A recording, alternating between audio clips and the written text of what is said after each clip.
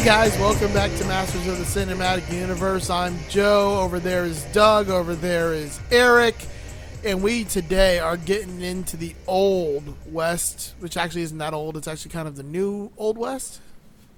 It's the last of the Old West. It's the death throes of the Old West is what it is. It's the 90s take on the Old West. It's called Tombstone, baby. Oh yeah. What do you want on your tombstone? Pepperoni. I'm sorry. I couldn't resist a dad joke, man. That's the perfect answer. Are you kidding me? Low-hanging fruit. I was hoping one of you would get the reference. Let's just get this out of the way first, okay? Before Whoa, who the fuck's that? Oh, right. Hi, I'm Will. Hey, that's Will. This isn't my show. Right, so we're not going to sit around and talk about random bullshit for an hour. Three-quarters of the people from Yeah, the show. that's pretty much. That's true. Actually, it's more like 3.9 quarters of the people. It's like my show, but better. We can't What's seem missing? to shake each other. I don't know. What's missing? Something seems missing. different. Yeah. Something seems different. I don't know what it is. I don't know. Anyway. The air is lighter. So the question of the day, the question of the episode. Yes. What's better, Tombstone or Young Guns? Oh, it's not. There's not even a fucking question. That's a silly question is what that is. Come on. Okay, answer. Defensive. Lightning round answer. Doug, go. Tombstone. Eric? Now that I've seen Tombstone, I'm going to say Tombstone. Joe? Westworld. You're all wrong. The answer is Young Guns 2. Continue. No, those are enjoyable movies. There's no question Horseshoe about Boogaloo. that. I love them both. Wow. Almost choked him on Starting off water. with a bang.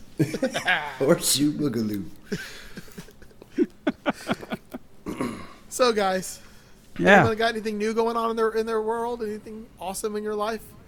Well, I mentioned off air that I'm getting my first Fauci ouchie on Tuesday. I'm getting round 1 of Corona vaccine, and I'm very excited about it actually. Nice. Because I need a little bit more freedom. I know I need a little bit more freedom in my life. I'm not going to go run around naked with no mask on, but Yeah, you'd be fucking because that would horrify the before you know neighbors. it, Doug. Exactly, but I need to be able to venture out every now and then. I'm going on a year since I've been in my office at work. Not that I'm going back, but this is a good first step, so I'm very excited about it. Yeah. Well, congratulations. Thank you. Well, Glad guys, you made it. My venture into Bitcoin is now I've lost 48 cents. Fucking high roller. With Hey. your Great. I hate that PayPal made so you can buy cryptocurrency on PayPal now. Because I had to try it out, so I got the $20 option, and I'm down to $19.52. I love it. Have you heard about this Dogecoin thing? The dog. Yeah, it's all. Dogecoin. Yeah. Well, no, I mean, it started off at less than a penny. It's up to 6 cents now, and the goal is to drive it to $1. So if you buy in at 6 cents, you get up to $1. You could do something with that. I'm just saying, even if it's only some beer money. Yeah, I can't You're do it on investing in something that's not going to cost you PayPal, much. though. What's that? I'm using PayPal for this, so I can't. I got Bitcoin. Oh, you're Litecoin, limited, yeah. Ethereum, or Bitcoin Cash. Which Oh, apparently okay. is using Bitcoin and Bitcoin Cash. So what the fuck is a cryptocurrency? Like, can somebody give me the fucking cliff notes of this? Like, I don't get it. Like, what? Apparently, it's What am money I for doing with nerds. Okay. I don't really know, but it's some kind of money that goes up and down in value very fast. That's all I know about it. And you can get it with PayPal. It's electronic currency. I don't know much about it either, but it's an electronic currency. It's sort of like the digital age's gold standard. You know what I mean? Like people used to deal in the gold standard, they deal in this now. Right. Can you transfer it into freedom dollars or what? Yeah, you can cash out just like a stock. That's my understanding anyway. Yeah, you can cash out. It's actually kind of fun now to just watch it and see if it goes as it goes up and down. Yeah, I mean, and it's very volatile. It's extremely volatile. It goes up and down. It's like gambling for people who don't want to actually make bets. Right. Yeah. Okay. It's also another one of those things that it's just, I think it's too late to get into. Yes. If you would have got in early, there's people talking about with this dog I don't even know if I'm saying it right. I'm like, oh yeah, I got some of that like 5 years ago. I got 52,000 of them, for a penny or whatever. It's like, okay, well, you're gonna do good. I don't know the first thing about this stuff. There's like forums dedicated to it and stuff. It's just I don't understand any of it, man. Apparently on Reddit you can like buy GameStop. I don't know what the fuck's going on with it, but somehow GameStop is like worth a shit ton of money or something. I'm just gonna keep burying my money in my backyard. it'll reproduce there. Come take it. Anyway, what's new? Let's see. I have sickness, not the Rona. Thank goodness. But yeah. No, that's good. yeah, I got a good old sinus infection and ear infection. So. Oh man. I'm in a great mood. Well, I hope you're excited about talking for 2 straight hours. I know, right? At least. A double ear infection, sinus infection, diarrhea, crazy. Let's dive in. Hey, Will, didn't you get a promotion? No. Well, I don't know, man. It's a fucking mess. I'm not sure. Now, there's choices to be made upcoming. Choices to be made. Fair enough. Yeah. On that note, let's get on with the show. Let's do it. 1879. The Civil War is over, and the resulting economic explosion spurs the great migration west. Farmers, ranchers, prospectors, killers, and thieves seek their fortunes. Cattle drovers turn cow towns into armed camps with murder rates higher than those of modern-day New York or Los Angeles. Out of this chaos comes legendary lawman Wyatt Earp, retiring his badge and gun to start a peaceful life with his family. Earp's friend, John Doc Holliday, a southern gentleman turned gunman and gambler, also travels west, hoping the dry climate will relieve his tuberculosis. Silver is discovered in Arizona. Tombstone becomes queen of the boomtowns, where the latest Paris fashions are sold from the backs of wagons. Attracted to this atmosphere of greed, over 100 exiled Texas outlaws band together to form the ruthless gang recognized by the red sashes they wear. They emerge as the earliest example of organized crime in America. They call themselves the Cowboys. And there we go. That's the start of Tombstone. That is the legendary Robert Mitchum doing the narration.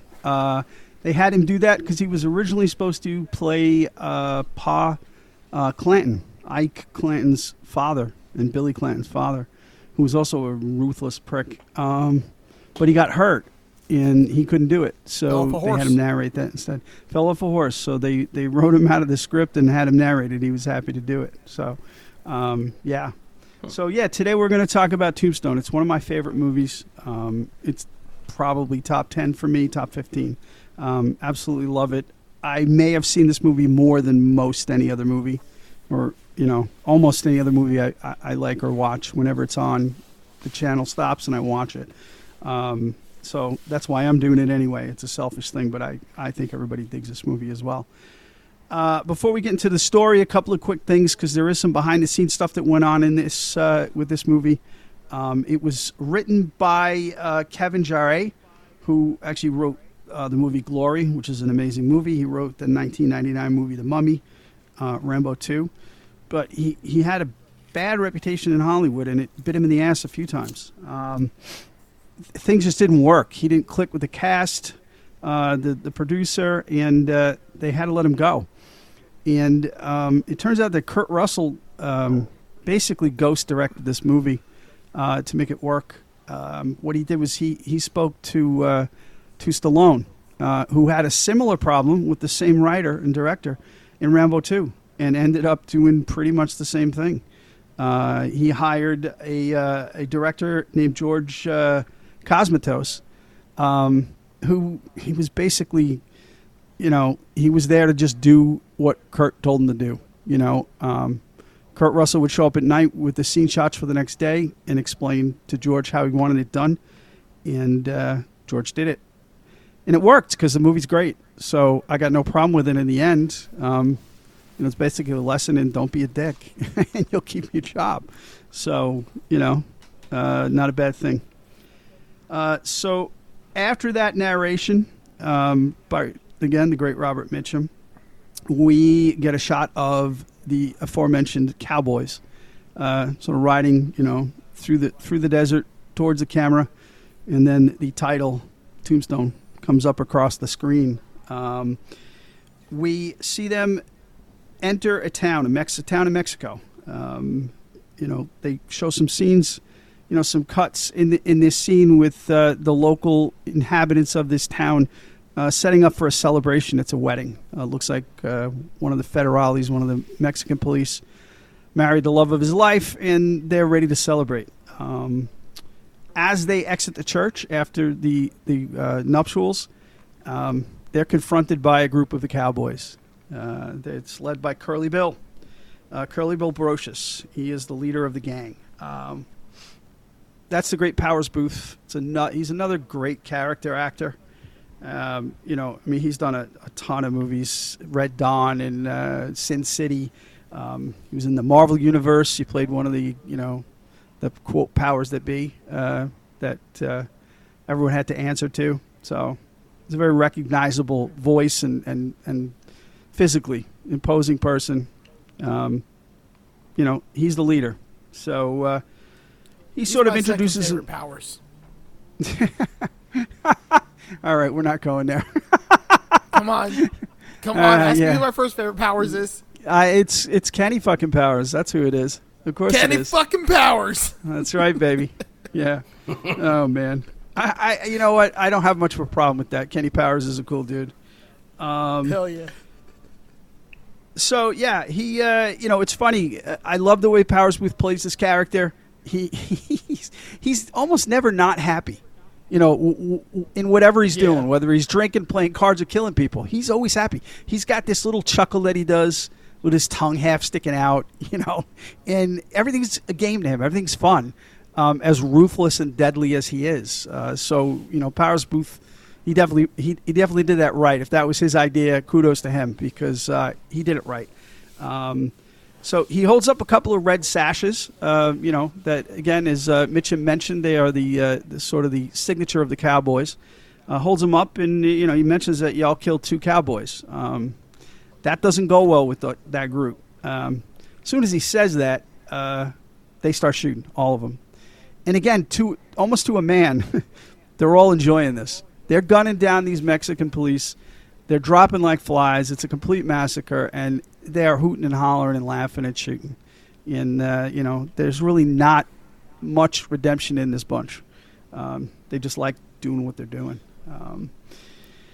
So Curly Bill, he decides to introduce himself to the remaining soon-to-be dead people, and he just lays it out and says, "I'm what you might call the founder of the feast." He lets them know he started it all. They all listen to him. And, if you cross him, you're fucked. That's the bottom line with it.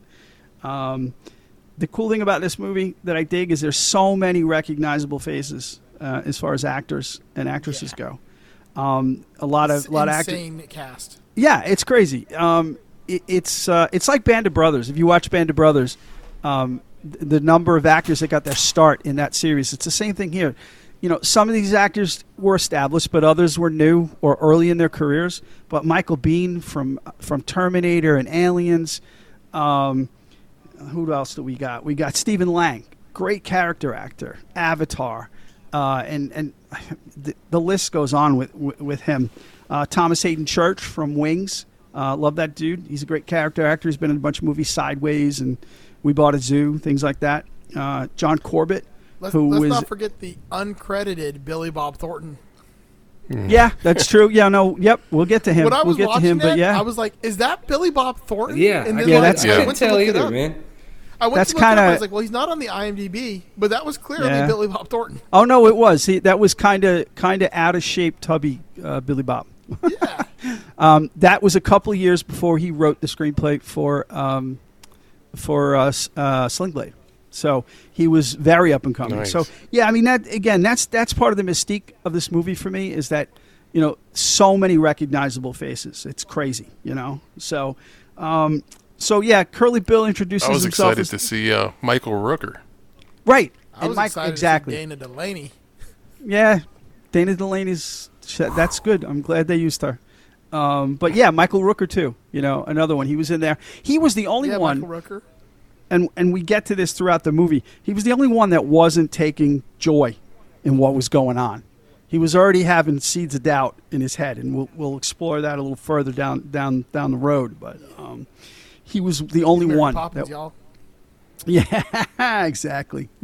So, Curly Bill introduces himself again as the founder of the feast. The priest, who's still alive at this point, he goes off in Spanish. Basically, no one understands what he's saying, except Florentino, the basically lone, Latino or Mexican from in the crew. But as we learn, his Spanish is worse than his English. The priest lays out his intentions, and basically he's cursing these men to hell in a biblical sense. But Florentino, he doesn't understand what's going on. He talks about revenge and, a sick horse. And, we get our first glimpse of Johnny Ringo, the true psychopath of the group, which will, that'll come to light as we move on. And he just, he says, "You ignorant wretch." I mean, your English, your Spanish is worse than your English. So we're not quite sure, unless you speak Spanish, what the priest has said yet. So some of the cowboys grab the bride, who's still alive, and they bring her off into the church, and we know what's going on there. Though not long after she's in there, there's a gunshot, so it might have been quick. But, these guys are animals. There's no question about it. So they sit down to eat the feast that was intended for the celebrants of this wedding. And, the cowboys are hungry. They start diving in. The priest comes back for more, and he starts in again. And Johnny Ringo demonstrates his psychopathic tendencies and just immediately shoots him in the head. He doesn't even give him a chance. This even shocks Curly Bill, and that's surprising. Like, everybody's shocked by this. Not that they wouldn't kill a priest, but just with the cold-bloodedness that Johnny does this, sort of takes them all back a bit. So it's definitely ruthless. That whole scene reminds me of something that would have been in an episode of Westworld, like season 1. Oh yeah, absolutely. I mean, and it was in a way. The massacre is similar to that. It's just a bloody massacre in this case, and the intention of the writer and in this case, Kurt Russell and the director, was to just demonstrate the absolute, amoral code of the cowboys. This is what they did. This is how they got the job done. And just to be clear, back then, cowboy doesn't mean the same thing it means now. No. That what we think of as cowboys were actually cowhands back then. Right. Cowpokes are, yes, exactly. A buckaroo was more of what they were, but they used the term cowboy. So at this point, Curly Bill, he wants to know what that priest said to him. So he asks Ringo to translate, because Ringo, we're learning quickly, is a very learned man. So Joe, roll it. Hey, Johnny, what that mess can mean a sick horse is gonna get us, huh? It's quoting the Bible. Revelations. Behold, a pale horse. The man who sat on him was death. And hell followed with him. So basically, that's a reference to the apocalypse, the 4 horsemen. Yes, exactly. The pale horse was the one ridden by death. Death being the leader of which the would have 4 been horsemen. accompanied by pestilence, war, and famine. Yes. Yep. But the majority of that I learned from reading Good Omens. There you go. Me too. The thing about that, it's obviously a straight up foreshadowing of what's to come for the Cowboys. There's we're not beating around the bush when we say this movie is a bit heavy-handed in its foreshadowing and its indication of things to come. And I have no problem with that. It's fine with me. But yes, they beat you over the head with some of their indications, and yeah, it's all good in the end. So I'm not big on terminology in my brain, but is this a horse opera, a spaghetti western?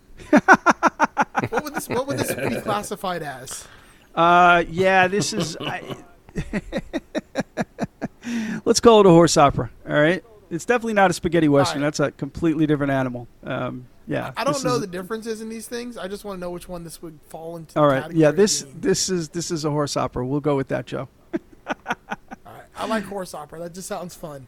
Yeah, like I can imagine a theater with like a bunch of horses sitting in there, and then there's like one horse dressed like a Valkyrie going like, oh, oh, oh, oh, oh. Like that's what a horse opera seems like to me. Okay, you're right. I think you nailed it. We're on to something. Get the pens out. We're writing the screenplay. They vote. They're like, "Did you guys like that?" And they're all like, "No," and they're like, "The nays have it." Wow. This is almost as bad as the pedophile. Yeah, I know. Wait, are you predicting the future? Because that's next episode. Oh yeah, that's true. Right. There may or may not be a reference. Stay tuned. Yeah, exactly. So as Johnny Ringo finishes that translation, we hear a train whistle, and it transitions to a train arriving in the train station at Tucson, Arizona. And again, this goes directly to what Johnny said about hell coming with him, because we watch a pair of legs stroll down the train steps, and it pans up, and we've got Kurt Russell in all his handlebar mustached glory, looking stoic as Wyatt Earp. He's on to his next big adventure, and he's excited about it.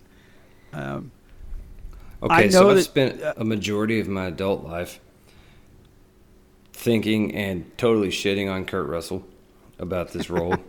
I was going to ask you, yes.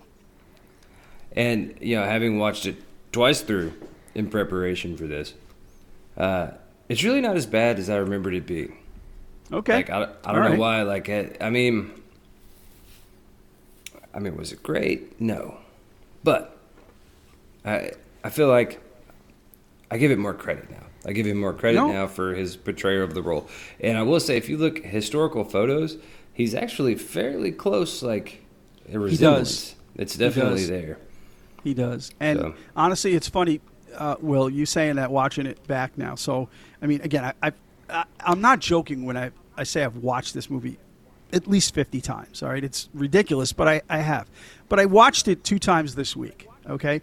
And I can more respect your opinion after watching it and interpreting it and analyzing it, because I likened it to, and again, thinking about what you had previously, when we had conversations about Kurt Russell, I likened it to Hamilton, right? If you watch Hamilton, the weakest link in Hamilton is Lin-Manuel Miranda. The guy who created it is the weakest link performance-wise. He's good. He's very good, but he doesn't hold a candle to the rest of that cast. He knows that. He's admitted it publicly. Kurt Russell was the same. He might be the weakest link in a great movie, but that's not to say he's a weak link. He's just not the strongest performer in this movie. I've got a special place in my heart for Kurt because growing up, as a late 60s, early 70s Disney kid, he was the golden boy of Disney. I mean, the movies that he was in and the TV shows that he was in. So, again, with me, there's a lot of nostalgia with movies. They're touchstones in my life. So, he's an important touchstone in my life in that sense. But I get it. I get what you're saying. He is possibly the weakest link in this movie. Not to say he's a weak link, but, This isn't my favorite Western movie he's in either. Okay, which one? The Hateful Eight. Yeah, I don't know. Come on. That. He actually plays that. He plays it better in that movie. He was great in it. He was great in that movie. He does. Well, he's mature. I'm not a Kurt Russell hater, man. Like, I like Kurt Russell. No, I get it. I like him in this, too, but he plays the character better in that movie because he's grizzled. I agree. He's got more years on him. Well, he's matured as an actor, too. I'll say for my money, Val Kilmer stole the show for me in this movie. I'd never watched this before. This was my first viewing of Tombstone. Wow. Oh, yeah. And and my Val Kilmer experience is pretty limited. Now that I'm thinking about it, for me growing up, it was his turn at Batman, Right. which was what it was. Shitty. Yeah, very shitty. He did what he could with that. But man, like the acting chops on this cat in this movie, and I'm sure Doug's gonna go into it, but just the mannerisms and the sweat, the tuberculosis, like exactly, come on, blew me away, Val Kilmer. Exactly. What's funny is he reminded me of someone else, and I can't think of who it was. Like the entire time I'm watching him, like now it's probably someone else playing like him, but I would say Johnny Depp. Like he had shades of Johnny Depp going on in this role. Did you watch The Umbrella Academy? Yeah. The guy that was like the drug addict guy in that show? Yeah. He kind of reminds me of he could. If they did a remake, he could be, yes, 100%. Yeah. Yes, because, Val Kilmer, he lent a sophistication to the role, which was needed because the real, Doc Holliday, the real John Holliday he was a dentist. He was well-educated. He was a Southern man. And Val Kilmer delved into that. He really researched Doc Holliday. Fortunately, there's a ton of material on the guy. And what he did with this role is absolutely amazing. But funnily enough, that role almost went to Willem Dafoe. Oh, that would have been terrible. It would have been awful. And the only reason that he was not cast is the movie studio, because The Passion of the Christ came out right before this flick. Yep, and this was a Disney movie. Exactly. The movie studio said, no way, we are bringing that controversy into this movie. It's not happening. And he was squashed, and then they brought Val Kilmer in. So, luckily enough, because the movie would have fell apart. I'm sorry. Yeah. It would not have been the classic that it is. And I love Willem Dafoe. It's just not his thing. This particular role was not his thing. No one else could have done this and done it justice. I would like to say, like in reference to Kilmer's performance as a native Tennessean, his Southern accent's a little bullshit. It's supposed to be a Georgia aristocratic type thing. Right. Yeah, but right. I understand what he's going for, but I know people who actually talk like that. Right. It's shitty. Yeah. No, I get it. I respect that. I do. But yeah, he's the coolest in this movie, and obviously I'll gush about him as we go on. He does have, and I'm sure we'll get to it later, but he does have one of my favorite lines in any film ever in this movie. Yeah. Yep. Now, what else is a cool bit of trivia is all of the mustaches are real. They all grew the mustaches out for this movie. Nice. Except for Behan. Yeah, because he came from another movie where he had just shaved or something.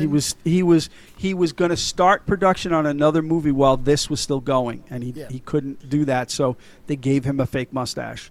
And this movie is the reason Sam Elliott has his mustache. He kept the mustache after this movie because he liked the way it looked so much. And it is iconic.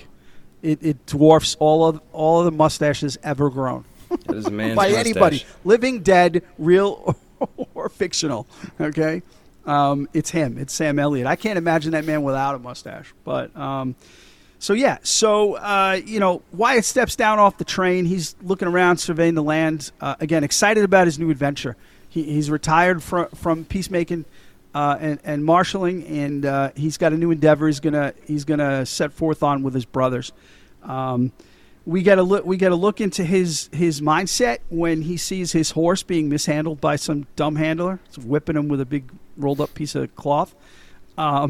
He grabs the guy. He grabs the cloth and he whips him with it and says, "Hurts, don't it?" and tells him to go away. And he takes care of his horse. It's just the man he is. He's no nonsense. He rights wrongs when he sees them. In real life, not so much if you read some stories about Wyatt Earp. He was a bit of a prick. He was a cheater. He cheated at gambling. He ran a lot of brothels. He did some unsavory stuff in real life. He ran brothels in tandem with being the town marshal. Yes, exactly. It was a pretty business lucrative.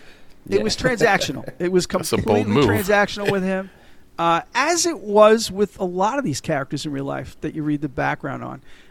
He's not the golden boy, virtuous individual that's portrayed in this movie. But you know something? It's all good because all they said is based on a true story, so you can do anything you want. It's all good. He immediately gets approached by two men. They're U.S. Marshals. It's Crawley Drake, played by Gary Clark. He was a great Western character actor. Not somebody I'd know if I didn't look it up, but he was in a ton of Westerns. It's just what he did. He fit the role. He was good in it. And Ed Bailey, who's Frank Stallone. I always laugh. I know Frank Stallone just makes me laugh because he had a career or has a career because of his brother. Good for him. I would have done the same thing. So he's in this, and he's out of his element. You could look at that guy, and Frank's out of his element in this, but he's trying to keep up. But whatever, he's not going to ruin the movie. So they're looking to recruit Wyatt. They know his reputation. Everybody knows Wyatt Earp's reputation, but he shuts them down like instantly. And he does this for the first half of the movie to anybody who asks. He just shuts them down before they even get a word out. It is a cool line. The Mr. Drake, he's like, well, I never saw a rich man didn't wind up with a guilty conscience. And, Wyatt's response is beautiful because all he says is, look, I already have a guilty conscience. Now I want the money. So, he makes his intentions known. It's real simple. So then we see Virgil and Morgan Earp. And they're on their way to meet their brother Wyatt because they're going to do this adventure together. It turns out in real life there were two more Earp brothers that didn't make the movie. There was a younger brother, Warren, and there was an older brother, James, the oldest. He was older than Virgil. They both participated in the revenge ride that takes place in this movie. Not in the movie, but in real life. They were part of that crew that hunted down the cowboys. But one of them was eating a sandwich during the shootout at the OK Corral. Yeah. They didn't make the cut, so that's all right. We see Virgil and Morgan. Two of the other Earp brothers. They see Wyatt, and it's handshakes and hugs all around. They're so happy to see each other. They're so excited. We meet the ladies in their life. Virgil's wife, Allie, is played by Paula Malcolmson, who is in so many things. Like she was actually in Deadwood with Powers Booth. She was in Ray Donovan, Sons of Anarchy, ER, Hunger Games. She's been in a ton of stuff. I love her as an actress, especially in Ray Donovan. Fantastic actress. So this is one of her first roles, I think, first or second role as an actor. So we meet Wyatt's wife, Maddie, and we immediately see she has some issues. Everybody else is really happy. She's nervous and twitchy, and we quickly come to find out that she's got a bit of an addiction to laudanum, which is I looked this up. I kind of knew what it was. I know it was an opium, but apparently it includes all of the opium alkaloids, including morphine and codeine. So this stuff packed a punch, and it was very addicting, and it had her hooks in her big time. This is based on the truth, apparently. She was addicted to it, and she did eventually in her life die of an overdose because of it. She was his third wife? Yeah, at that point, she was his third, yeah. And he was only in his 30s. So when we first meet him, he's about 30, 31. So he'd already been married 3 times by that age. Sounds like Will. Bingo. Ding, ding. You are correct, sir. Once you get past 2, you might be the problem. I'm just saying, after the second failure, there's a common denominator there. Exactly. So we come across what I'll tag as some of the corny scenes in this movie. I understand why they're there, but I could have done without them. The entire crew, or Wyatt realizes they're standing in front of a store window, and you could see the entire crew's reflection in the window. Yeah, I hated that. I'm like, it's forced. It was too forced for me, and it's corny. Yep. That's my problem with it. It's funny because that's the issue. All of the emotional scenes in this movie, as far as male-female relationships, are forced and awkward. But they just fucking blow off the end of his marriage. I know. It's just it's a footnote at the end of the movie. Exactly. So, Maddie died I of a agree. drug overdose. Yeah. Well, that's because he's hanging out with Freckle Canyon. Right. My wife was asking me what this movie was about, and I was like, it's about this once sheriff type guy trying to justify cheating on his wife for an hour and a half. Yeah, exactly. Yeah, with this hot redhead with the freckle canyon. It's definitely a women as canyon. Ornaments.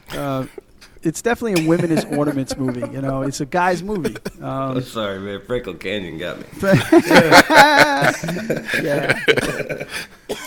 So, they're looking in the reflection of this window, and everybody's smiling except Maddie. She's still like twitchy and nervous, and she's just not happy to be, alive. Basically, She got the meth mouth. Yeah, exactly. And they're all thanking Wyatt for putting this all together so they can make their fortunes. They're gushing over Wyatt for doing this. So we quickly get our first reference to his friend Doc Holliday, played by Val Kilmer, as we mentioned. Him and Virgil are talking, and Wyatt just says, "I miss that old Rip," and because it's funny, back then you lost touch with people more, not permanently, just because there's really no way except with telegraph to get in touch with them at that point. Virgil drops the comment, like I said, Wyatt says he misses him. Virgil says, I don't. Because Virgil's a little older. He understands, the volatile nature of Doc and what he can do to people. I guess he doesn't hate him. He's still a friend, but he's wary of him. Again, a nice transition. Doc is mentioned, and then we meet Doc for the first time. He's playing poker with the marshals who had approached Wyatt earlier. I know Bailey's there, so Frank Stallone is there. I'm not sure if the other guy is the same actor. It's hard to tell. But let's just assume that it's the two marshals. They're sitting down in town there. It's not Tombstone. They haven't gotten the Tombstone yet. I was going to say, I thought this was a different town because, it could be Tucson. It could be. I don't know, but it's definitely not. It's not because, obviously, at the end of the scene that I'll describe, they got to vamoose. They got to get out of there. Which they take their time vamoosing. They do. It's a cocky arrogance. It's a arrogance. It's a slow vamoose. And he doesn't take their guns, so it's not like they can't just come out and shoot him. Yeah, exactly. But yeah, so we see Doc playing poker with these dudes, and we meet his partner in crime, Kate. She is known in real life. Her Katie Elder, Kate Fisher, Big Nose Kate. Her real name, because she was, I believe, Hungarian, is Maria Isabella Magdalena Haroni. She had a bunch of names. She was a prostitute that Doc consorted with. A very transactional relationship between these two. They love each other as much as two people who don't know how to love, if you want to look at it that way. Everything is a transaction with them. They're making their money together. They're taking money from each other together. Again, reading the real life stories about these two, and especially Kate, she was a mean son of a bitch. There's no other phrase for it. She wasn't a nice person, but they clicked, and they were definitely partners in crime for a long time. So the game, it's definitely a contentious poker game because Doc just keeps winning. He's insulting them as they play. Just busting balls. I mean, because that's what he does. That's what Doc Holliday does. It gets to the point where he loses and he wins, and Ed Bailey just fucking loses it, and he calls him a skinny lunger. And I remember seeing this the first time and then having to look it up. So Doc is referred to as a lunger many, many times in this movie, and it has to do with his condition. He has tuberculosis. As mentioned in the opening narration, that's why he moved to the Southwest, the dry air, hopefully to do his lungs good. So that was a common name back then for somebody who had that condition, as they called him a lunger. So he calls him a lunger, and Doc feigns, that he's insulted, but he doesn't give a shit. He goes on to tease Ed about, we're not friends anymore. I don't know if I could bear it. Just busting his balls. It's awful. It's merciless, and it's beautiful. And that's why we instantly fall in love with Doc Holliday as a character. So Ed reaches for his gun. He claims he's, without those guns, again, you're a skinny lunger. But, Doc does have the guns, and he's fast. So Ed reaches for his, and, Doc's got his two pistols out before Ed's even got his hand on the grip. So, Doc puts the pistols down. Ed thinks he's got the jump on him, and he bum rushes Doc, and Doc stabs him. He doesn't care how it gets done. He puts a knife in his belly. you know, and also in Vintage Doc, he cleans his knife off on Ed's vest before he puts it back. You know, he just wipes it off. He gets the blood off there because he doesn't want to put it away dirty. So, you know, he walks away. Kate's already scooping all the money off the poker table because they've got this planned from the start.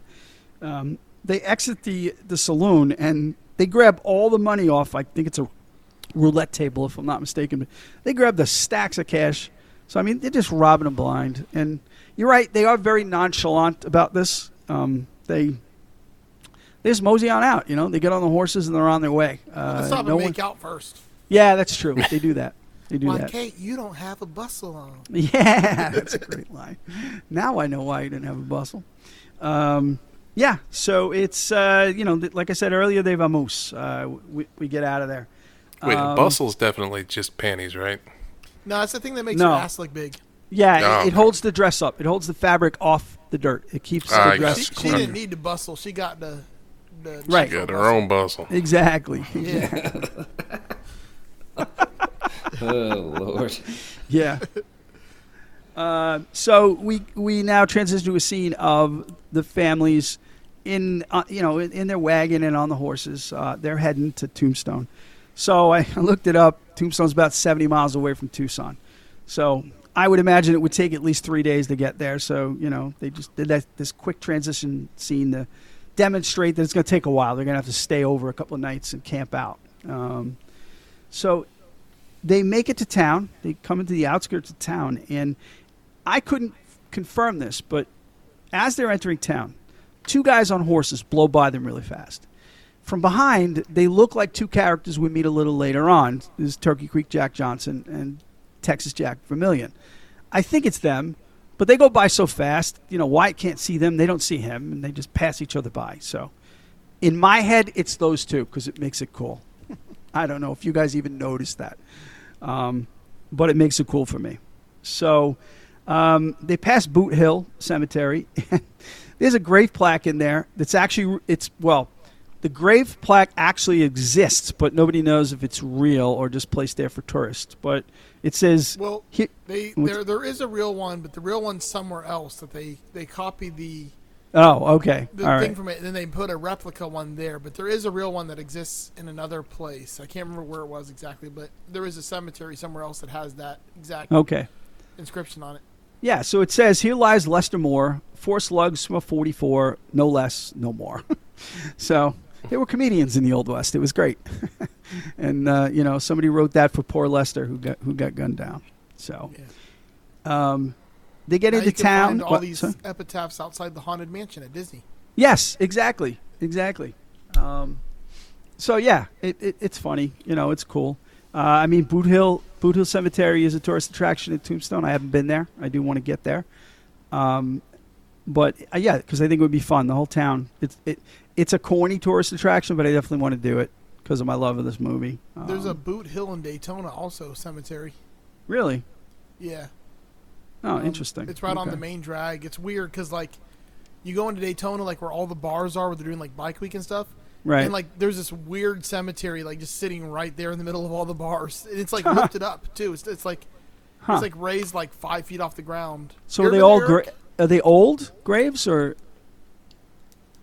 Like, is it old? Older. Oh, okay. All right. I'll see if I can find a picture of it in Yeah. Have you ever been there, Eric? No. I never heard of it. It's right on the main like drag there. I think there's actually a Boot Hill saloon there too. Huh. That's interesting. I'm sure it was a fairly common name. I mean, yeah. For a cemetery back in the Old West. They did it like as a tribute, like to the movie too, probably. Yeah, that could be it. You're right. That could be. So Stevie Ray Vaughan song too. Yeah. Oh yeah. Yep. You know what fascinates me about the Old West, man? I grew up. My mother was like obsessed. We watched westerns. You know, went to like all these festivals and all this shit, and I'm like, I was just surrounded by Old West stuff. The thing that boggles my mind is like the point in history where these two, like these things, these people that lived this life, this crazy ass, like, brutal life, it really kind of overlapped with relatively modern history. Yes. Like Wyatt Earp died in the 20s, in the late 20s. And Big Nose Kate died in 1940. 40, exactly. So, exactly. I mean, so... It's definitely a cool juxtaposition. I dig that. I completely dig that and understand it. Damn it! It's Pinewood Cemetery, but it's right across from Boot Hill Saloon. Oh, okay, all right. But like it's literally directly across the street. But it's this big ass cemetery. It's like right where the Bike Week everyone goes. Huh? Interesting. I guess I just saw the saloon and assumed that's also what the name of the cemetery was. A lot of Freckle Canyons at Bike Week in Daytona. Oh God, so many Freckle Canyons. That's a band name. There you go. Yep. So Wyatt gets in. They finally get into town proper. They're pulling up to the Grand Hotel, and up walks the Cochise County Sheriff, John Behan. He's played by John Tenney. He's another character actor. He's been in a lot of different things. You know his face, but maybe not his name. He's the one we referenced who did not grow the mustache because he was in another movie at the same time. So, Wyatt's reputation, once again precedes him. Behan knows who he is. He propositions him about becoming a peace officer, and Wyatt he shuts him down again. He talks about going into business. That's what he's here to do. They're here to make their fortune. Behan's eyes light up, and then he lists his bona fides. Because besides being the sheriff, he's the tax collector, he's the captain of the fire brigade, he's the chairman of the bipartisan anti-Chinese league, and he's on the town lot commission as well. So he can get them 3 cottages for rent really quickly. They'll clean them for free, because he's such a nice guy. We're going to learn a lot about Behan and his underhandedness and ties to the Cowboys. And I honestly think that when he asked Wyatt to sign up, he was looking at it, as much as a transaction and a possible in to grow and quote the empire as anything else. He wasn't really, because we'll learn later he really doesn't give a shit much about the law. He was just looking for some help. And again, if you look at Wyatt's real life, he had no problem helping, more so than in this movie. So then we meet. Next scene, we meet Fred White. He is the local marshal. He's the town marshal. Interesting thing about that, so he's played by Harry Carey Jr., who is no relation to Harry Carey, the Cubs announcer. That was they actually spell it. They spell it different too. Harry Carey, the announcer, spells it Caray. But Harry Carey Jr., his father was Harry Carey Sr., who was a staple in the movie community for Westerns and such. And this Harry Carey Jr. got into acting because of his dad, and he did a lot of Westerns as well. The funny thing is, it turns out that Fred White in real life was 31 at the time. He was not an old man. Yeah. But they decided to go old for whatever reason. I don't understand why, but, it's cool. Fred's a cool guy. He starts telling, Wyatt and the crew about the Cowboys. They basically run the town because you can see them with the red sashes. There's a few of them out there. 2 of them are talking with Behan, so we see the first interaction between Behan and the Cowboys. So we know they're in cahoots. And his comment sums it up. He says the plain fact is the Cowboys are good for business. They bring money into the town, helps the town flourish and grow. And people don't complain much. They let them pretty much do whatever the fuck they want. This Wyatt takes the opportunity to ask about the saloons in town because that's where the money's made. Fred describes how nice they all are, except for one, the Oriental. It's a beautiful place, but he just sums it up as being a slaughterhouse. And, of course, Wyatt hears that, and that's where he makes a beeline to. Because he sees opportunity, because that's what he does. He looks for opportunity when it's there. He heads into the Oriental, and it's dead. There's a few guys in there. We see people in the corner playing a table game.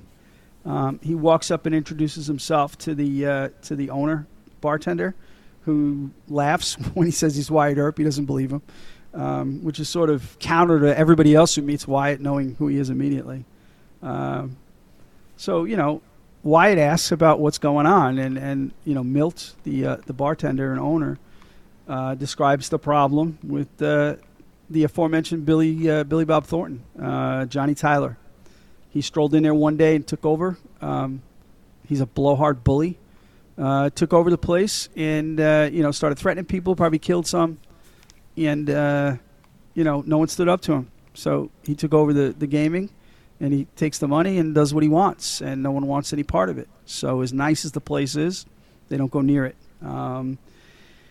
So Wyatt sees him as nothing but a target and an easy target to eliminate.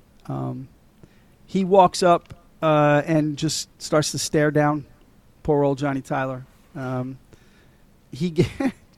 gets up and he tries his bluster on Wyatt, and it doesn't work. He just gets bitch slapped. Oh, it's beautiful. It's beautiful. I mean, and it's also cool. It turns out that Billy Bob Thornton ad-libbed that whole thing.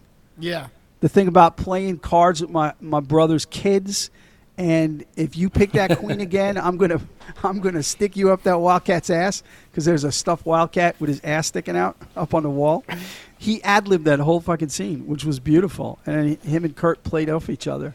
But yeah, I mean, he looks at Kurt and he goes, he sarcastically says, "I'm real scared." And Kurt's like, "Damn right you are." And Johnny's in his head going, "Oh fuck."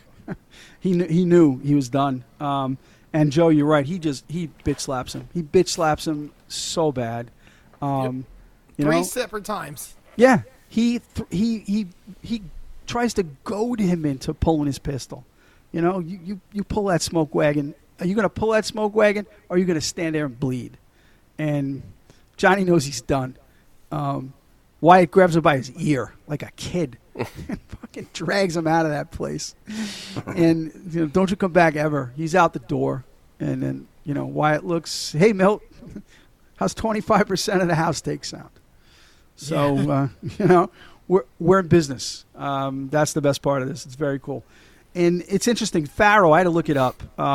It's a pretty easy game to get and understand, but it's definitely way in the house's favor. They lay out one of every card, 13 cards from ace to king, and then they have a deck of 52 cards, and the players basically pick the card that's going to be flipped over next.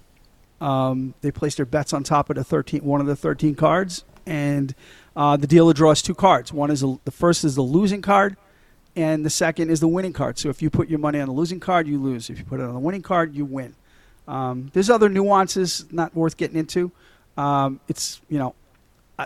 I've been to a lot of casinos. I haven't seen it played. I don't think they do it anymore. But back then, it was an easy game to set up and play, so it was popular. And again, it was heavily leaning towards the house as far as the take goes. So, that's what the people do.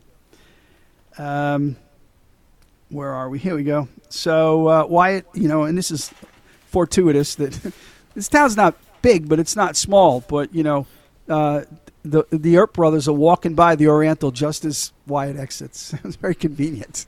So he's able to walk right up to him and start telling him how they got an interest in the game. So they're off and running. They're very excited. And now I'm going to throw out an obvious reference to a previous episode. As they're talking, a bunch of cattle run by, and they're not on fire. It's not a Filipino barbecue? Nope, no Filipino barbecue here. They are just running cattle. It was just great. I was very pleased because I did not want to see any more burning cattle. Mars Attacks, folks. Listen to the episode. It's worth it. So as they're walking and talking, we see behind them Johnny Tyler. He's got a shotgun. And he's coming and coming and coming. They don't see him. At the last second, okay, they're stopping. He's ready to lift that shotgun. And out of nowhere, Doc Holliday comes to the rescue. He screams, "Why, Johnny Tyler, you madcap. Where you going with that shotgun?" My southern accent's worse than his, Will. Okay. But I'm going to do it anyway. Johnny knows who Doc is, so he stops in his tracks. He's shitting himself again. He hasn't even cleaned the last shit from Wyatt, and he's shitting again on top of that shit in his pants. It's a lot of shit. It's a lot of shit. All right. The Earps see Doc. they're all happy to see him. I mean, even Virgil, he side-eyes him a bit when they shake hands, but you can see he's a little grin under that walrus mustache. He's happy to see him. You know, they're friends and they like each other. So, you know, they explain, they have a quick conversation about gambling, the difference between gambling and poker and blah, blah, blah. And it's just very jovial, you know, conversation. And then they turn to see that Johnny Tyler's still standing there, dumbstruck with a fucking shotgun in his hand, because then he realizes who beat the shit out of him. So that makes it even worse. There's even more shit coming out now because it's Wyatt Earp. All right? And it leads to this great line. Johnny, I apologize. I forgot you were there. You may go now.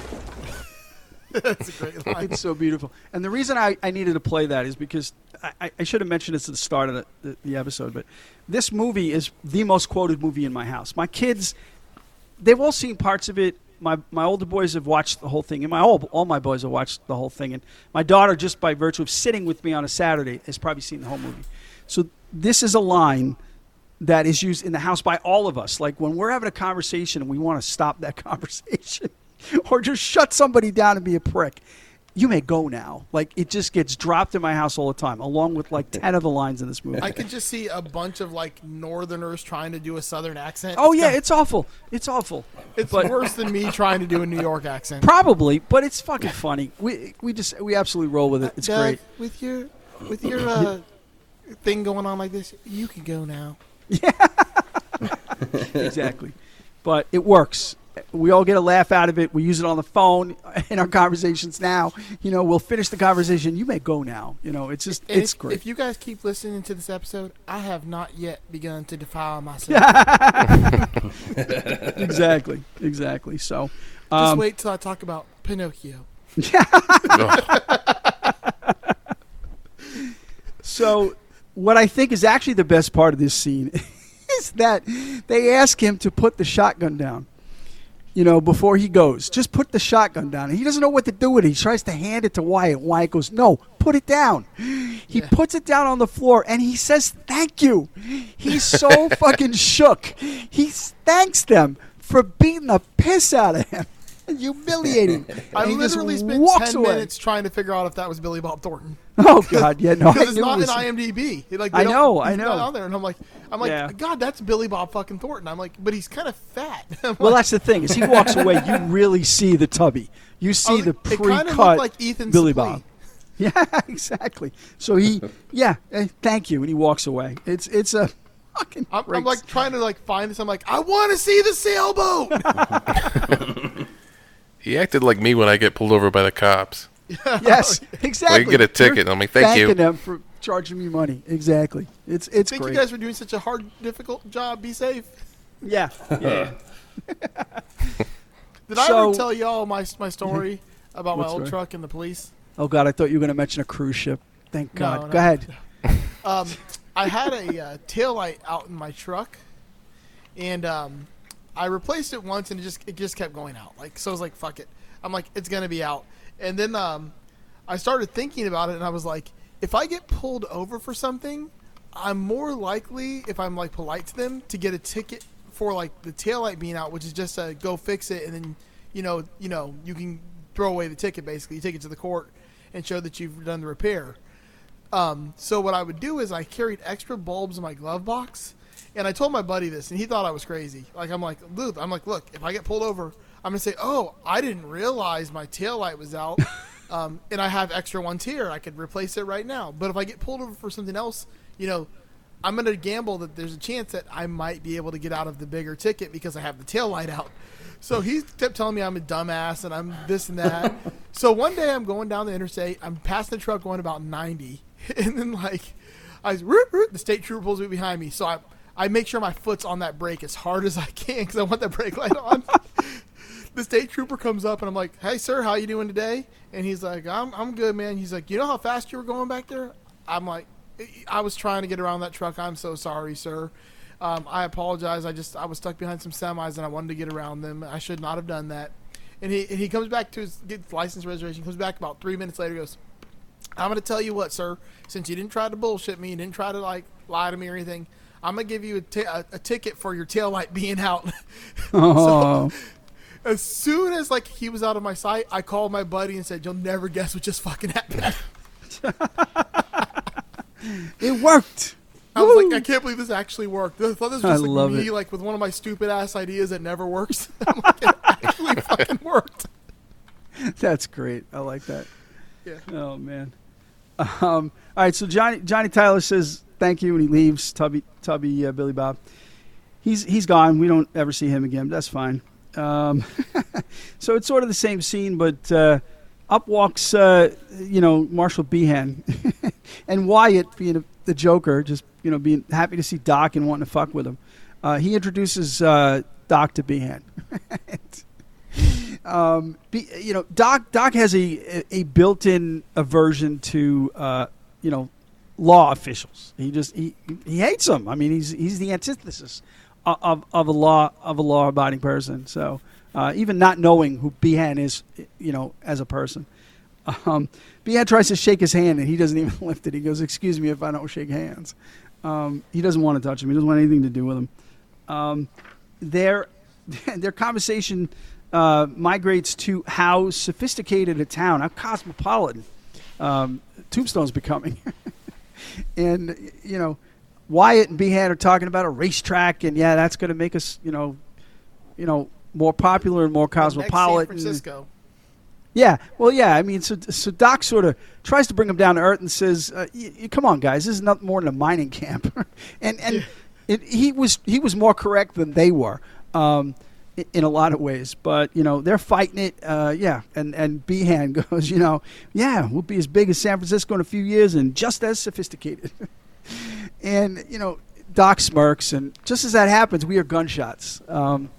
They all look up, and a few guys spill out of one of the saloons. One guy raises his pistol. The other guy says, "Don't do it," and the guy does it, and he kills him. They all recognize the two gentlemen as Turkey Creek Jack Johnson and Texas Jack Vermillion. Acquaintances of Wyatt and Doc and the whole crew. They all know him except Behan. They come over and they introduce each other, and it's funny because at one point Doc tells Turkey, better check your ear, Creek, and he pulls his hat off and his ear is like he's missing a chunk, and that's because his ear really was missing a chunk. They used that in the movie. He had lost it in some kind of horse accident. So interestingly enough, the guy plays Texas Jack Vermillion. Where's his name? I want to give him credit, but I'm not going to find it. He was actually called the Buckaroo Wrangler for the movie, because he was really he was a living Old West dude in the sense that he embraced that lifestyle. So he was basically a technical consultant, so that the cowboys and everybody would act accordingly, act like someone would back then. So besides getting that role, he doubled as that on set. So that was pretty cool. Marshal Fred comes over. He asks the two of them to hand over their guns. They object a little bit, but not really. He's got to take them before Judge Spicer just to clear the air. That's how things were done back then. Bring them before the judge. They have witnesses. Creek actually says, it was a fair fight. We was legal. And then, the conversation ends with them handing over the weapons and just stating law and order. That's us every time. So, as far as the Old West goes, they were upstanding citizens as much as you could get. They made sure they paid attention to the rules. So here's another, one of my beefs, an awkward scene, just a forced scene. Stagecoach rolls up, and there's a theater troupe in the Stagecoach, and they're going to be performing in town. So they roll up, and the door opens, and first out is the fabulous Mr. Fabian, played by Billy Zane. Back to the Future, one of our previous episodes, he was in that. That was one of his first roles, I believe his second role ever. Obviously, his biggest role is Titanic, and he was the Phantom, one of the old comic book heroes. A bunch of roles. He's sort of blackballed from Hollywood now. I didn't bother looking up why, but apparently he's persona non grata now. He doesn't get many roles. It was for being in the Phantom. Yeah, probably. It was so bad that they said no more. That's it. Yeah, so he exits the stagecoach, followed by Miss Josephine Marcus, Dana Delaney. I mean, yeah, Joe already said it. Dana Delaney, she's all right. China Beach, Desperate Housewives. Those eyes. Yeah, you know, she's a natural beauty. She really is. Yeah, she's in China Beach back in the day, Desperate Housewives as well, and she's been in a ton of other stuff I haven't watched. I happen to watch those too. I like those shows.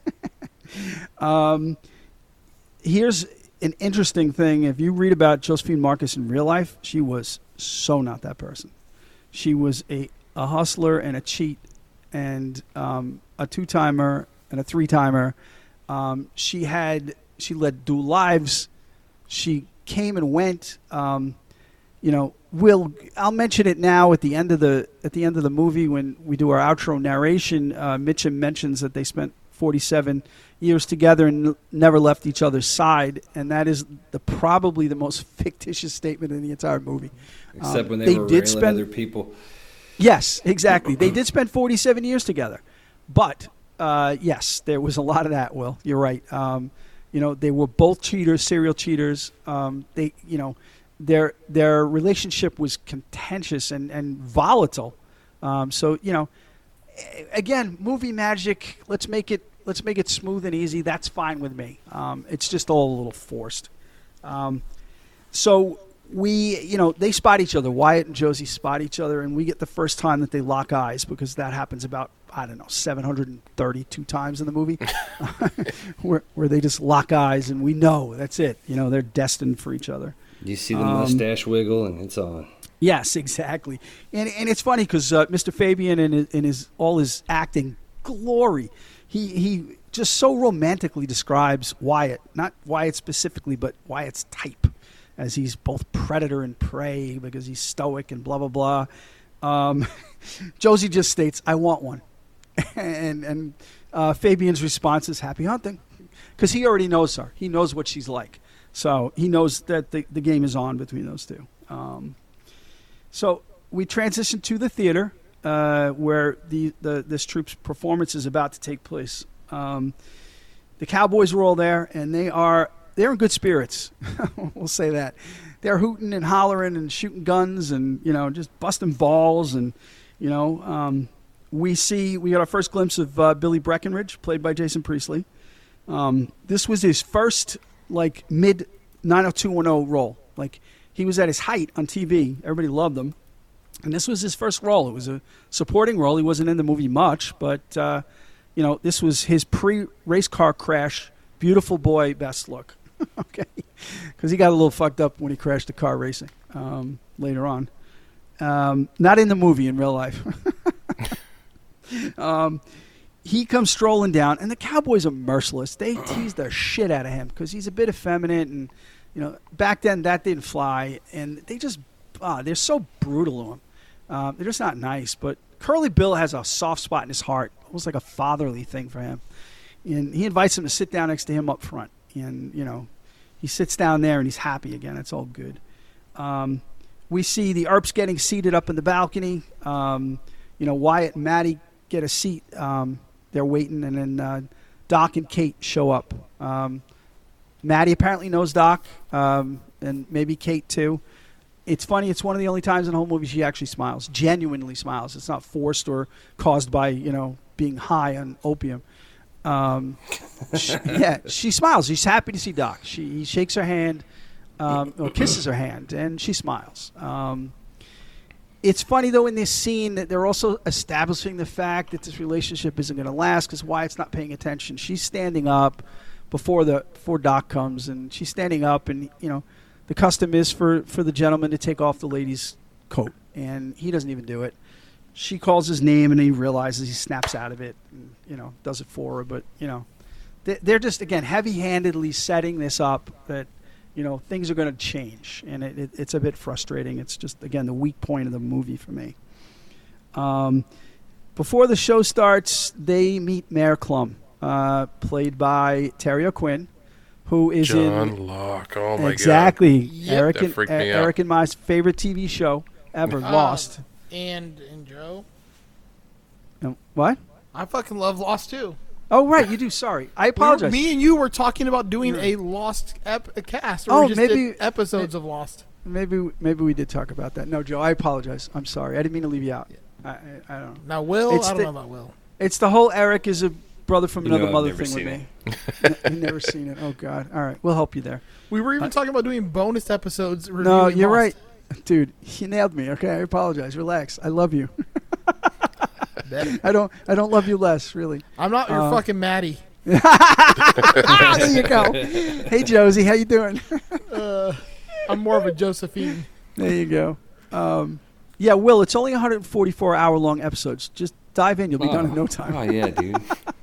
I've watched it 3 times. I don't know what your problem is. So anyway, he meets the mayor, and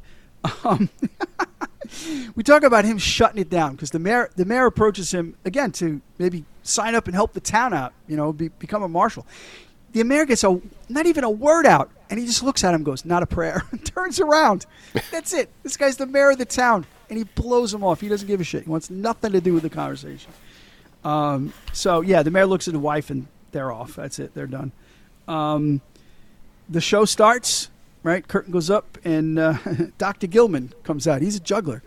And John Corbett, I believe, is Barnes. He goes, "Oh, I seen Dr. Gilman. I seen him in Bisbee. he throws things." Or he catches things, yeah. I think. Yeah, he catches things, yeah. And then one of the other cowboys, he stands up, is one of the McLaurys. He stands up and he says, "Hey, Gilman, catch this." And he shoots one of the pins out of his arm, out of his hands. And the guy goes scurrying off the stage. "They're shooting at us for real." That was super fucked up. It was so great. It really was. Yeah, it was. And, and it shows you the total disregard for life that the Cowboys have, because as good a shot as he is, he's going to so easily just kill the guy. It didn't matter to him. Nothing would have come of it. So he scurries off stage, and the fabulous Mr. Fabian comes on. He's going to do a speech from Henry V, Shakespeare play Henry V, the St. Crispin's Day speech. So he starts the speech, and one of the Cowboys takes a shot at the pillar he's got next to him. But Fabian flinches, but he just keeps going. He's an actor, and nobody's going to stop him from his craft. So, he does it. And almost instantly, the Cowboys respect that. They respect that he didn't back down from them in that sense. They all start hooting and hollering. They love this guy. We notice instantly that little Billy Breckenridge especially loves Fabian. He's instantly enamored with the guy. He's just staring at him, just soaking in his glorious acting. Absolutely has a thing for him. So they go through the soliloquy, and Curly Bill's comment, "Prettiest man I ever saw." So they all know how good looking this guy is. They're all thrilled. And things go well for the rest of the performance. It's very good. So then a performance of Faust starts. It's about making a deal with the devil. We get a quick insight during that performance as to how fucking gone, how lost Johnny Ringo is mentally. We know he's a psychopath, but he is a tortured soul. And Joe, could you roll it for me, please? And what I do? I take a deal and then crawfish and drill that old devil in the ass. How about you? Let me tell you what you did. I already did it. Yeah. And you can hear that Curly Bill chuckle, that famous Curly Bill chuckle at the end of it. But Curly Bill's scared, and later he'll vocalize that as to his feelings on Johnny. Apparently, that was fairly accurate. Like the actual Johnny Ringo was very dramatic with that, and threatened to kill himself a lot, and had a lot of may have actually done that. Illness. There's evidence to suggest that he did kill himself, and it didn't happen the way that we thought. But he was definitely a tortured soul. So you would call him a psychopath, and he is in the technical sense, but he is. It could have been schizophrenia. It could have been any manner of bipolar, any manner of mental illness. But he had a lot of problems, and that basically lets us know, that he's definitely messed up. the performance ends, and Wyatt's, the cast comes out, and Wyatt's very interested to find out who the devil is. He probably knows already what he wants to see. Devil comes out, takes off the mask, and of course it's Josie. And what do they do, boys? What happened? What do they do? They lock eyes again. Oh yeah. All right, they see each other, and this time Maddie sees it. So this is our first indication that things are coming to a head. There's some fuckery afoot. Yes, exactly. Yep. Exactly. So the two of them lock eyes again for number 355 or whatever it is. We know there's a connection. Maddie sees it, and we're gonna see where it goes. When he does see her, when Wyatt does see her, his comment is, "I'll be damned." And Doc's response is, "You may indeed, if you get lucky." So, Doc knows what's going on, too. He knows it's going to happen. We get a little more in depth in that in a few minutes. So the crew's leaving the theater. Morgan he's in a good mood. He's in a very serene mood. He's got his God talk going, his spiritual talk. He's talking about the stars being so incredible and makes him feel insignificant, but that he's, flattered that God would create him after creating that. And, he goes to ask Wyatt what he believes. And Wyatt don't want to give an answer. He's confused. We don't know why. His answer is, "Do you believe in God?" Or the question is, "Do you believe in God?" He's like, yeah, no, maybe.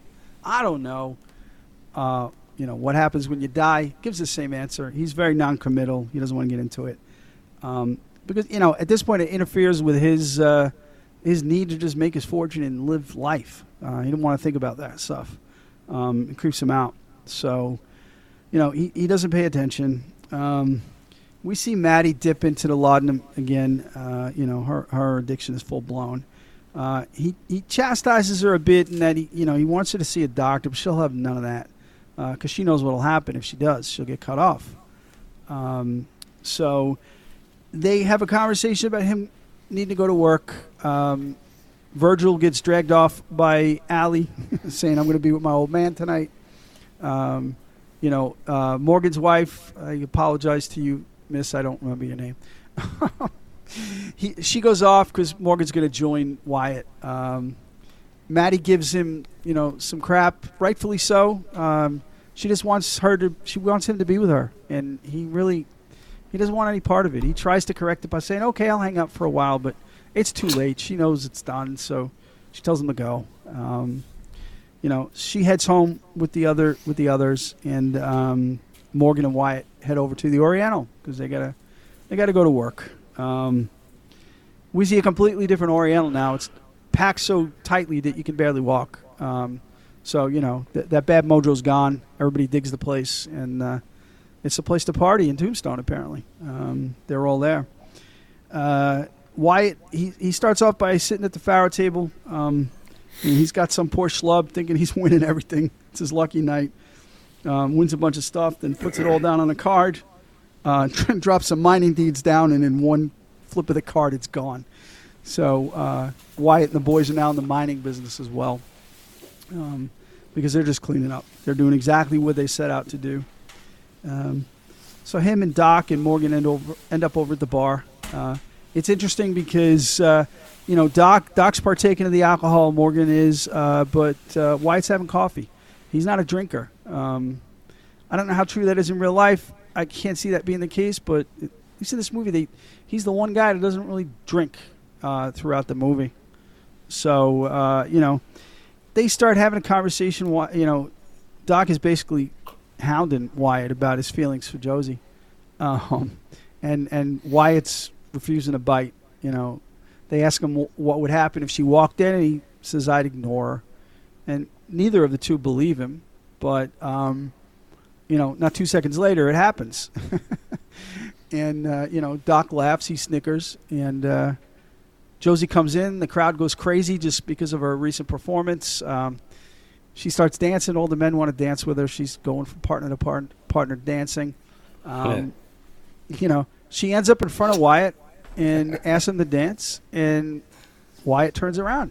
He does exactly what he said he'd do. He'd ignore her.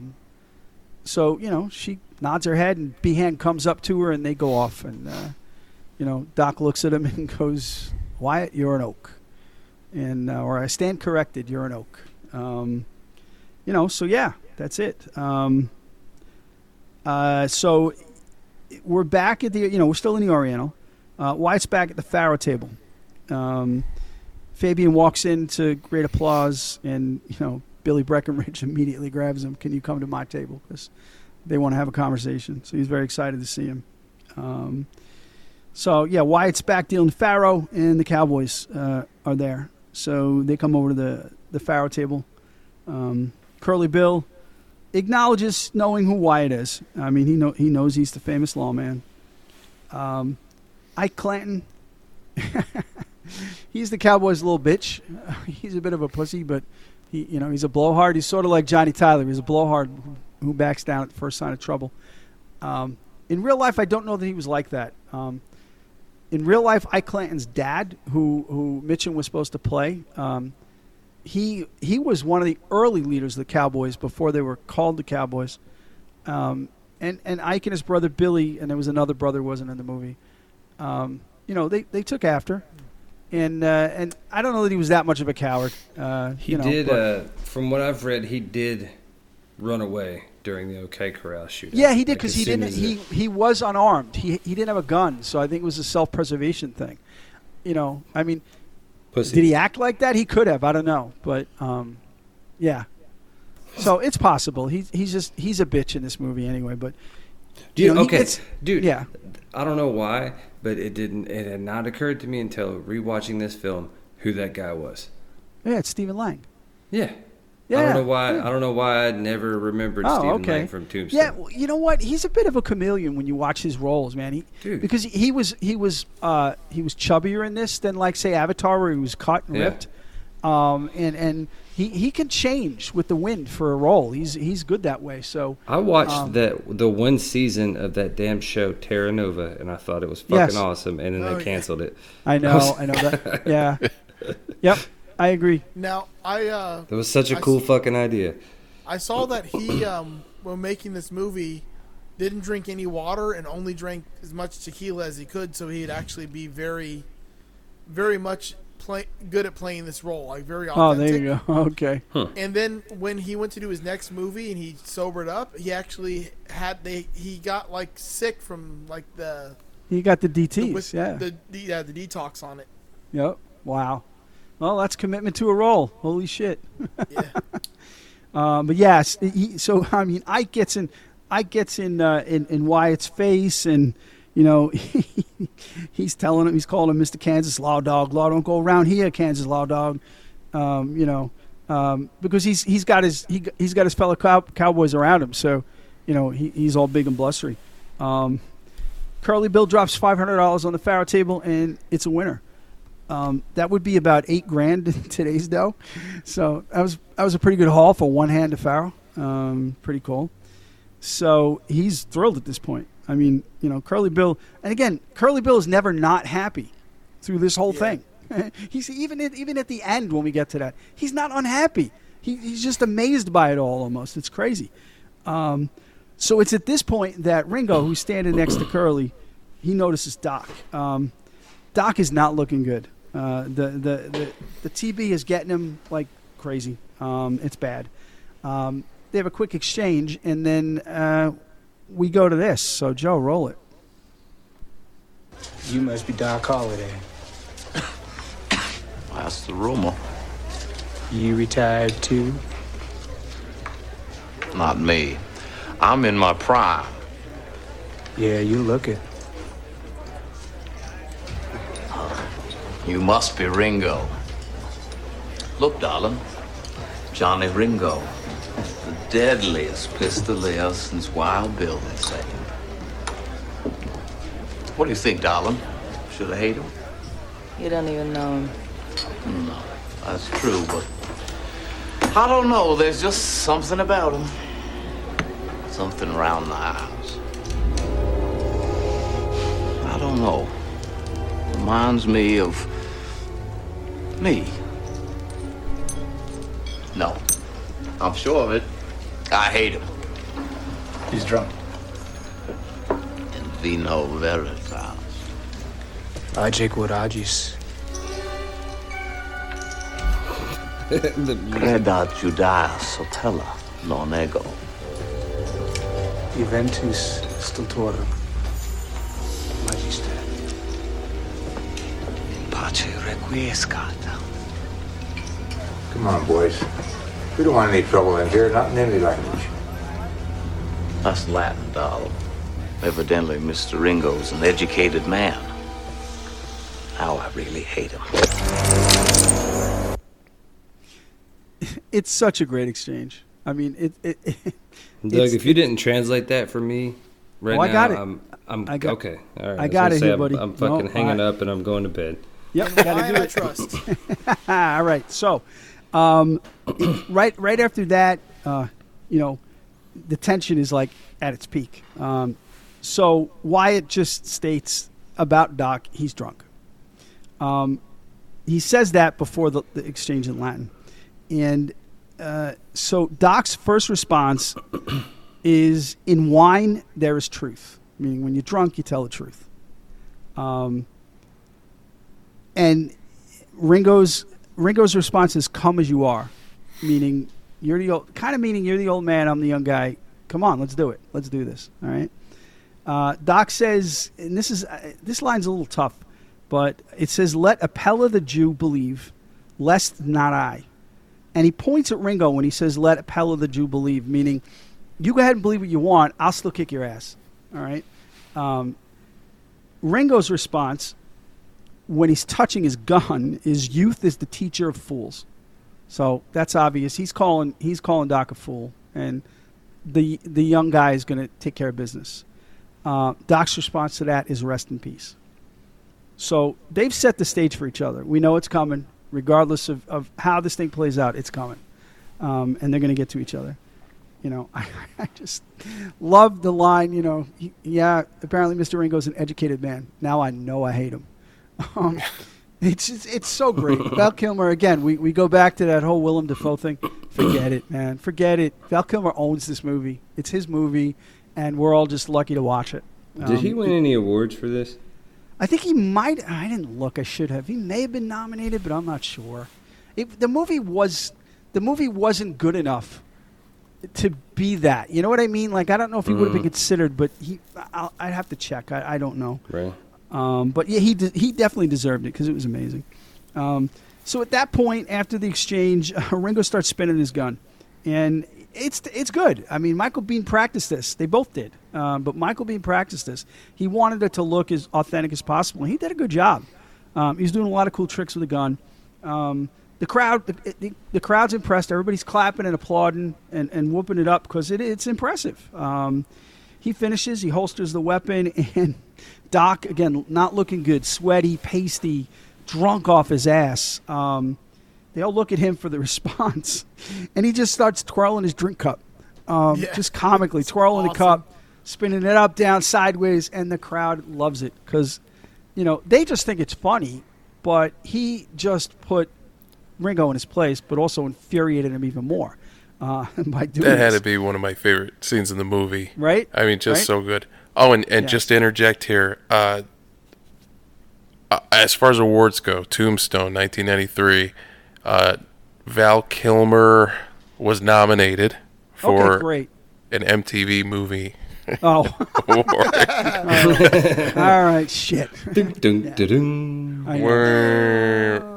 Best male performance and most desirable male. Oh, there you go. Okay. But he didn't win either one. Nah.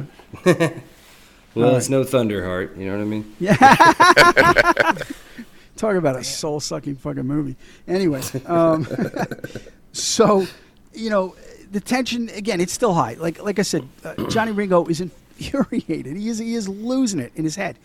Curly Bill knows this. He doesn't want any trouble. So he just, in his jovial self, he walks up to the bar right in front of Josie and says, "Drinks on me," and just basically makes it rain. He throws the money up in the air, the thousands of dollars he's just won. He throws it up in the air, and it's a party. So it diffuses the situation, and I definitely think that was his intention at that point. And guess what happens again, boys?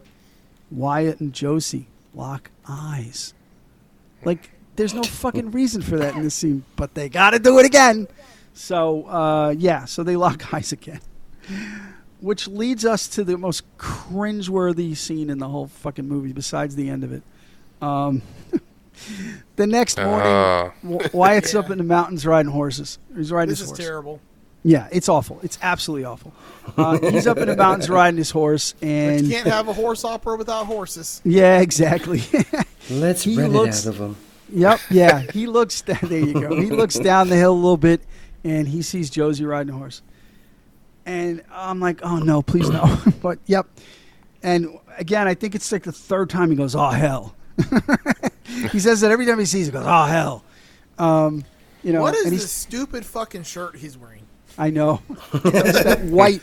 It's almost like the big shirt, the puffy shirt in Seinfeld. But it has like an apron on the front of it. Yeah, like a fucking, I mean, it was supposed like to be some shit fucking like a Prince would wear. Honestly, it's the costumes in this movie were period authentic, down to the wool. They were dying. People were almost dying of heat stroke because it was 120 degrees in fucking Arizona when they shot it. So it was like period appropriate. I don't know, but it was a silly shirt. He starts heading towards her, and his comment is, "I'm an oak, all right," because he knows it's over. I can't even go into the fucking jabber that goes on with this too much, but looks like my horse wants to fuck your horse. Exactly. There's a way awkward conversation about horses in season, and she plays stupid. How do they know? They smell it. Of course, they smell it. You dopey. I mean, they know, just like So. They go through that. Then suddenly there's a picnic. They have a fucking picnic. I guess she had the stuff already. I don't know. They lay the blanket down and they start talking about life. And she's trying to get him to say what he wants to do. And he's giving the stupid man answers about kids and a family and blah, blah, blah. And she's not buying it. And he can't comprehend her willingness to just go from guy to guy. And just because, she's a woman with needs. And she's 100% right. That's absolutely, that's the way it should be. But, talks about the fact that she wants to live life ordering room service. So, by the way, this is the most progressive Old West woman I've ever seen in my life. Yes, exactly. Yeah. And apparently she was like that. Besides the boozing and the cheating and the stealing, she was like that. She saw something she wanted, and she took it. In every sense of the word, in a practical, transactional sense and in a human sense. So, she was ahead of her time in that sense. But, finally, she lets out the room service line, which comes back later to bite us again. And the scene's over. Thankfully, the fucking scene's over. We are reminded of it in the next scene, though, quickly. It's a short scene, but Wyatt returns home to a very, very manic and high Maddie. I mean, she's, God knows how deep into the bottle she is of laudanum. It's a new bottle. That's true. It's a new bottle. And, at this point, Wyatt he's half-heartedly trying to get her help. He doesn't give a fuck, and you can tell, and it's awful. It's horrible. It's like, fine, you don't love this woman anymore. Get her help. Drag her to the doctor. Do something. Don't just fucking, blow it off, which he keeps doing. So that's a bit frustrating, or it's very frustrating. He lays Josie's story on her. In that, what do you say we just pull up stakes and we live off room service? And, he realizes that's what he wants to do. It's his excuse to get away from Maddie. But, she, of course, looks at him like he's nuts, even in her hazed state. She looks at him like he's insane. And that's the end of the scene. But it's basically a table-setting scene for what's going to happen. That's all it is. And it's heavy-handed, again. I've mentioned that already. But it bothers me. It's one of the scenes I could definitely do without. This movie could have easily been an hour 45. No, exactly. And the funny thing is that there's a director's cut that's like 8 or 9 minutes longer than the version we watched. That's the scenes in that. That scene is 8 minutes longer? No. Overall, there's about 8 minutes more in the director's cut, and all of those scenes you can watch it and see why they cut them. There was no need for it. And they could have cut even more. But, there were much longer scenes. There were some longer scenes in that. So, anyway, mercifully, that scene is over. We are back at the Oriental again. So, Billy Clanton, Ike's younger brother, he's played by Thomas Hayden Church, as I mentioned, is claim to fame is Wings, and he was in Idiocracy. He was the Brando CFO or CEO in Idiocracy.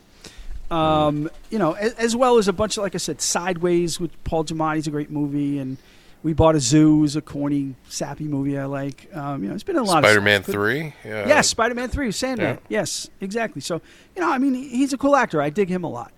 Because he can play a lot of different roles. He can play the tough, he can play the heavy, he can play a good guy, play a funny guy, so it's cool. So he's in there, and he's watching Doc play the piano with Kate, and he's dropping comments about what she's doing with that lunger, again with the lunger thing, and, he's drunk off his ass, everybody's drunk. So, Billy starts spouting off some songs by Stephen fucking Foster, Camptown Races, and I forget the rest, those type of old Westy, twinkle piano tunes that I can't stand. Yeah. That you learn in music class in the 4th grade. This is Frederick fucking Chopin, yeah. So that's a great line. When he comes up and says play Camptown Races, all I could think of is that intro scene from Blazing Saddles. Yeah, exactly. So, it's a quick cut. It's sort of the same scene. It's a quick cut over to the opium den across the street. We see Curly Bill, and he is fucked up. Oh, my God. Okay. He's hallucinating, all right? He stumbles out of the opium den, and he's looking up at the sky, and he's like, I feel capital. And he's looking at his fingers like they're not attached to his body and all sorts of shit. But on a dime, he turns and just mean. Like, he sees people, and their very existence pisses him off, and he starts shooting at them. How he missed those people, I'll never know. He was shooting point blank at some of them. He didn't hit them. The guy on the horse rides by. He's 3 feet from him, and he misses him. Thankfully for these folks, okay? So he's out in the middle of the road, middle of the street. He's howling at the moon. He's shooting at the sky. Inside the Oriental, Behan is mouthing off because he's a fucking coward. Somebody needs to take care of that. And I think it's the mayor.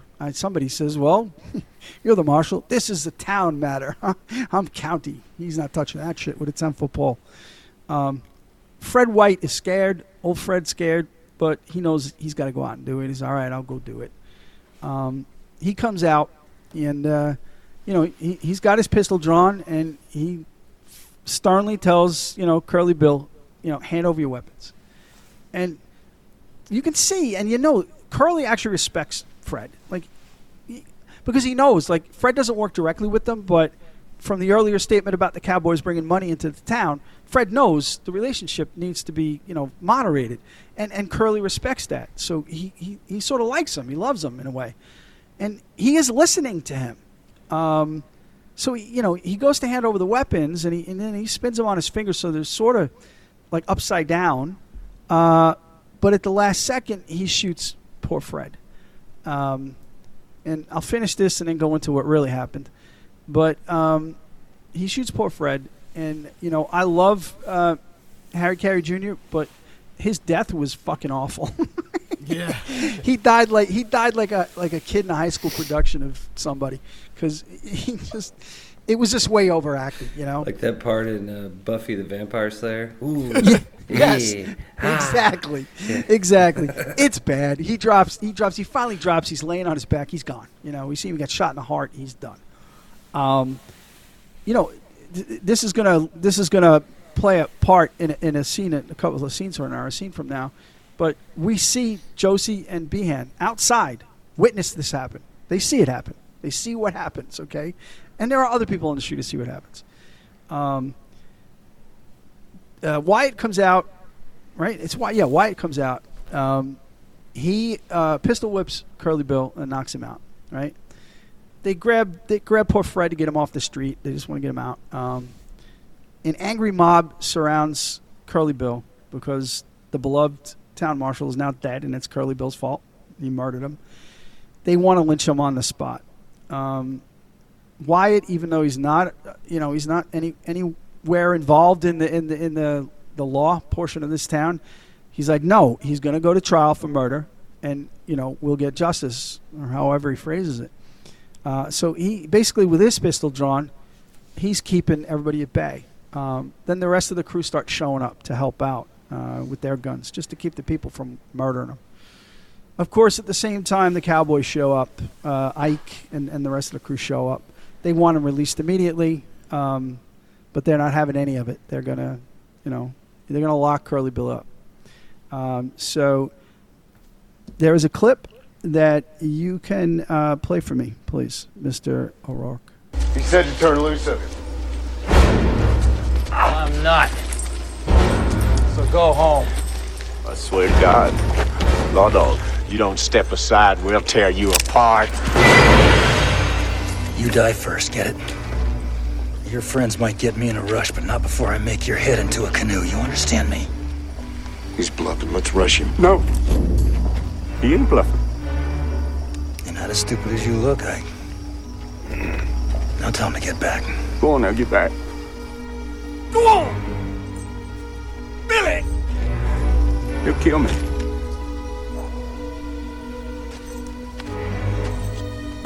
And you, music lover, you're next. Drunk piano player. You're so drunk you can't hit nothing. In fact, you're probably seeing double. I have 2 guns, one for each of you. Another classic line by Mr. Holiday that is just so fucking great. So yeah, Ike turns coward again. Well, not coward. It's self-preservation at that point because he knows that Wyatt's not bluffing. And I also, one of my favorite lines, your friends may get me in a rush, but not before I turn your head into a canoe. That is such a great line. It really is. So that's how that whole situation is diffused, and we move on. So I'm going to jump into the next scene and then talk quickly about what really happened. So it's the next day, or it's that day or a couple of weeks later. I'm not sure at this point. It's a little bit of time has passed, but it's the morning, and they're in the saloon, and they're all talking about the fact that Curly Bill got off on this murder. Judge Spicer, who was a real judge, he was the judge for that county, so he was involved in a lot of these things in real life. His comment was, "No witness, no murder," and they let him off. And again, it goes back to what I said about Behan and Josie. Both were right there when they saw it happen among a bunch of other people. So it's kind of crazy. Mayor Klum is in there again. He's still trying to convince all of them to get involved and help the town. They're all having none of it. And Klum makes a point, and it gets to Virgil in that, well, you're making a lot of money in this town, and you're taking advantage of the people in this town making that money. It doesn't affect Morgan. Morgan makes a comment about the only thing I have a problem with is my hangover, and Wyatt's Wyatt. He's not giving a shit. But you can see in Virgil's eyes that it's getting to him. Before we jump on to the next scene, so that whole showdown, Curly Bill did get off, but the reason he got off is that he didn't do it. He was handing his guns over to Fred, and they were half-cocked, probably because of the state he was in. And Fred grabbed the gun and pulled it while Curly's finger was on the trigger, and the gun went off. And he didn't die right away, all right? He lasted 2 or 3 days, and he was able to give a statement saying that this was my fault. He didn't do it. And Wyatt even testified in defense of Curly, saying, I saw it too, because he was there. And it didn't happen that way. It was an accident, so he shouldn't be convicted of it. Yeah, and more of the reason he arrested him was to keep him from getting lynched. Exactly. No, that's exactly it. He was protecting him. And apparently, according to this historical record, too, though, while Curly Bill was obviously appreciative of that fact, he never forgave or didn't want to forgive Wyatt for pistol whipping him.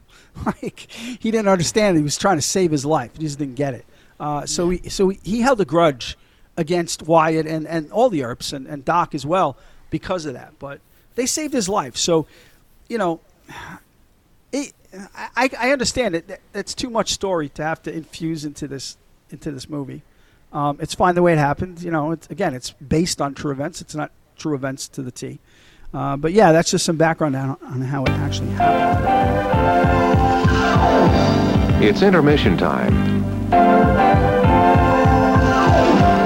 Time for refreshment. During the next 10 minutes, you're invited to visit the refreshment stand, where you'll be greeted with fast, friendly service. You'll find hot dogs, juicy hamburgers, and mouth-watering delicious pizza. There are refreshing hot and cold beverages, ice-cold cola, and orange drink. Goes great with an order of crispy French fries. Then there's a wide selection of your favorite candies and other delicious snacks. And there's always a fresh batch of hot buttered popcorn to go with the rest of the show. So visit the refreshment stand now during this 10-minute intermission and add to your enjoyment of the movie. We're happy to have you with us tonight and hope you'll come back often.